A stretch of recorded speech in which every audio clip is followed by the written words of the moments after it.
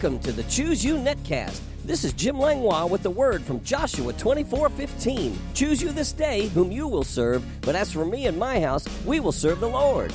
It's my prayer that this netcast will encourage and cheer you on as we join forces to draw the line in the sand, defending our faith and our households in the resurrection power of Jesus.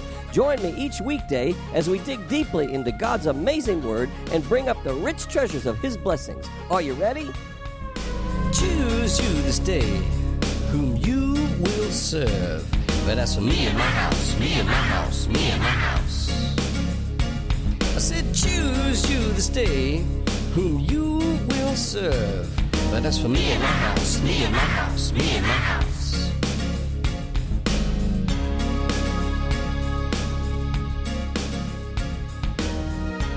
Good morning, Net World, and thank you for tuning in. Are you ready to get into the Word? Well, I'm ready too. We're continuing in the Family Bible Revolution, or a second title would be How to Have Family Worship.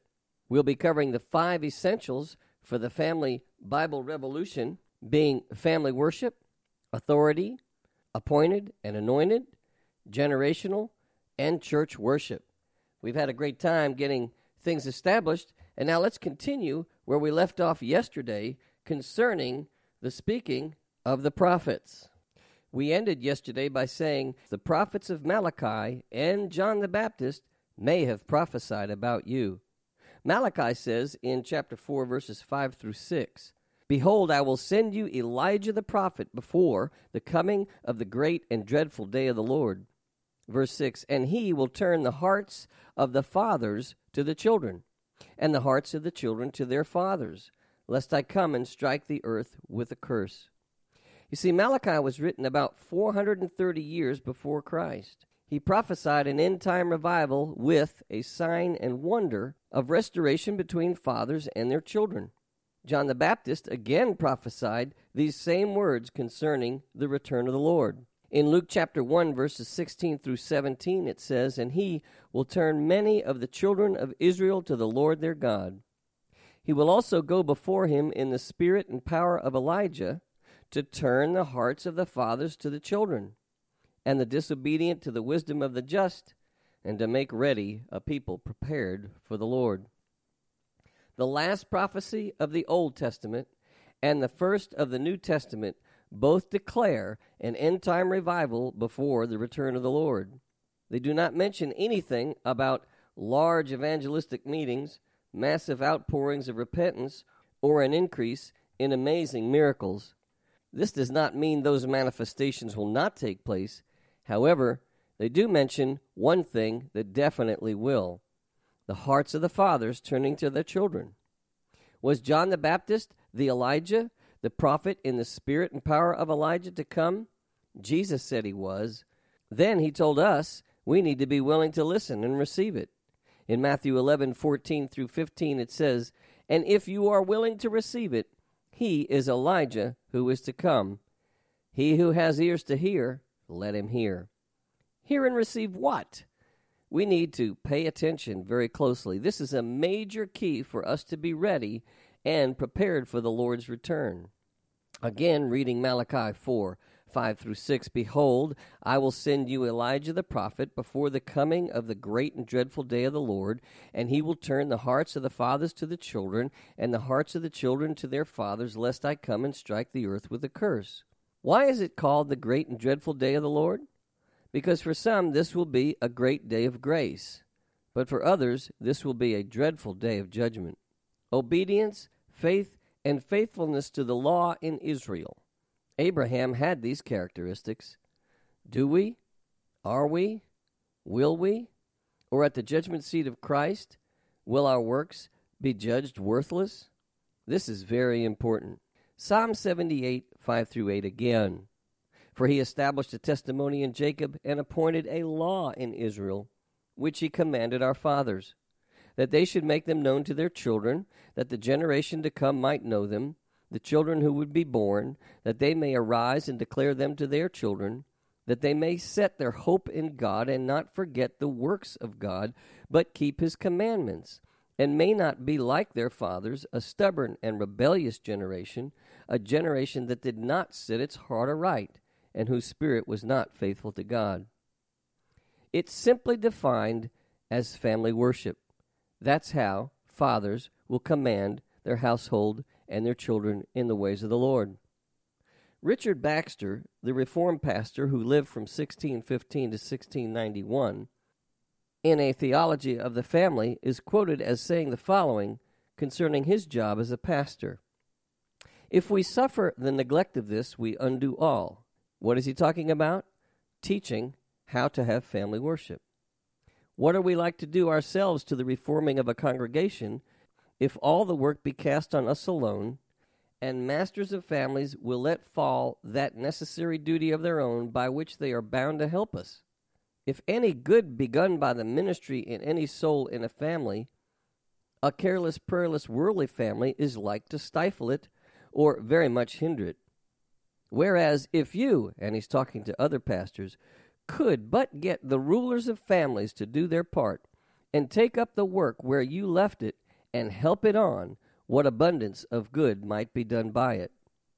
As I have elsewhere showed more at large, he continues, I beseech you, therefore, do all that you can to promote this business. He's talking about teaching families to have family worship. Do all you can to promote this business as ever you desire the true reformation and welfare of your parishes. You see, we need to recover the belief that God's purpose for and instruction of the family is a vital aspect of life in the world.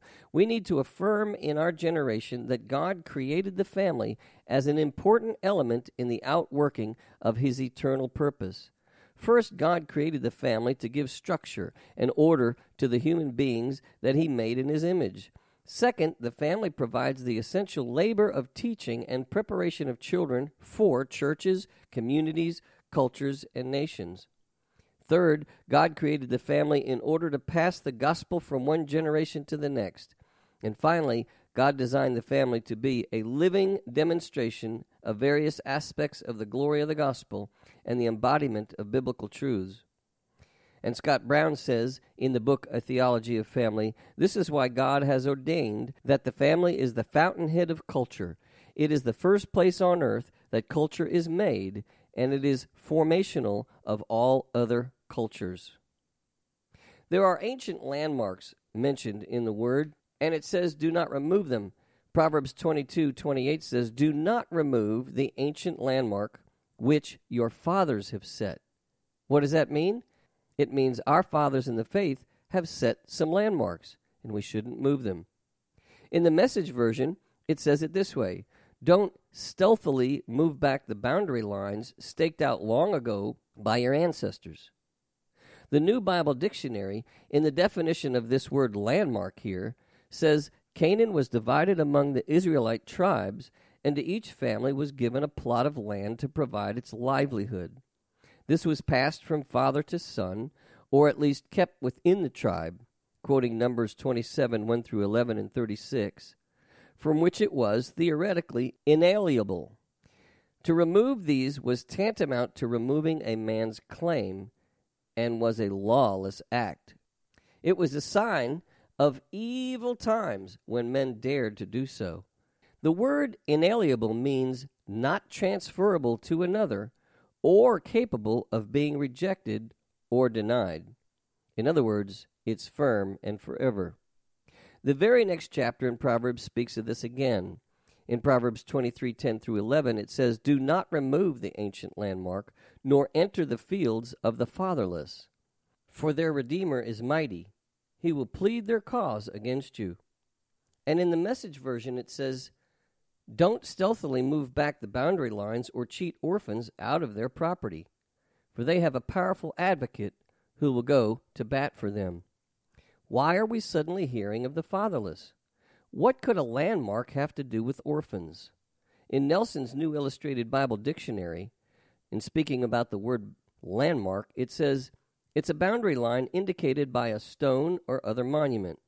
These monuments were erected to mark the separation of fields, territories, and nations.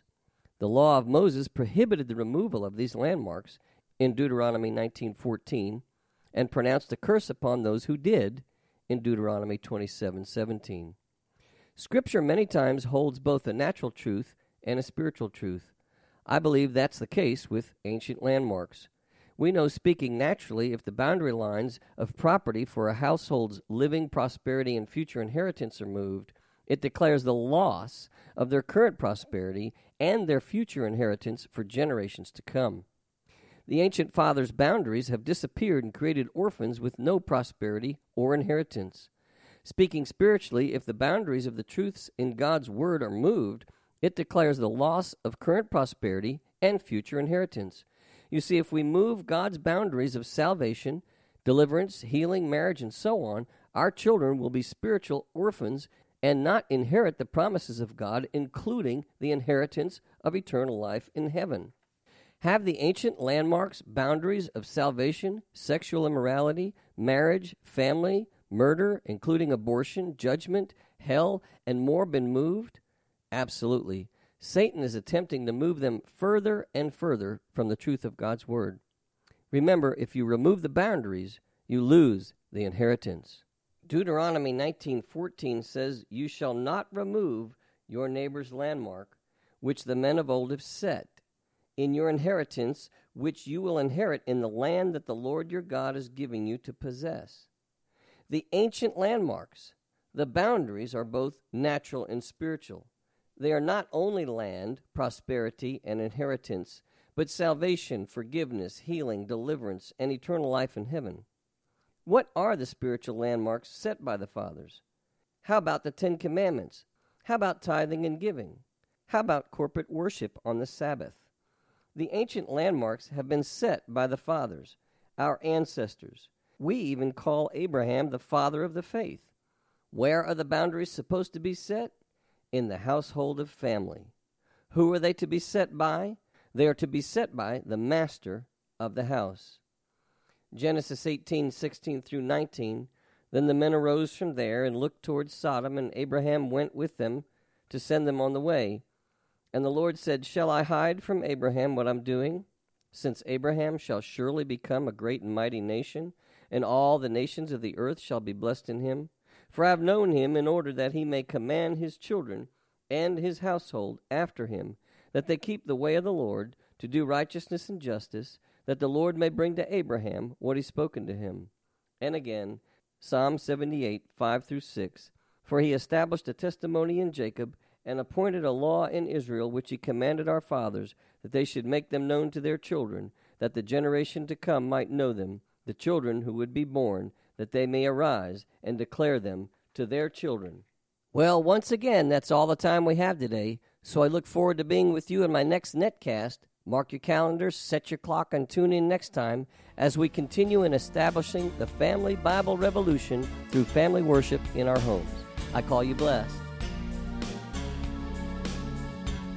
You have been listening to the Choose You Netcast with Jim Langlois. If you have enjoyed this program, you can find out more about Jim Langlois Ministries on the Master's House website at tmhnow.org. That's tmhnow.org. On the Media tab, you can listen to many more messages, subscribe to my daily devotional emails, and follow the link to my blog site.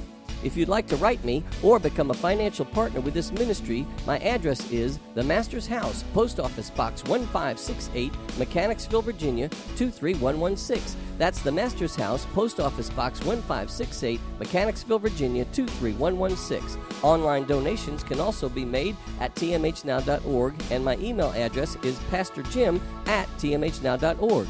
This is Jim Langlois saying, be blessed, you and your whole household. Until next time.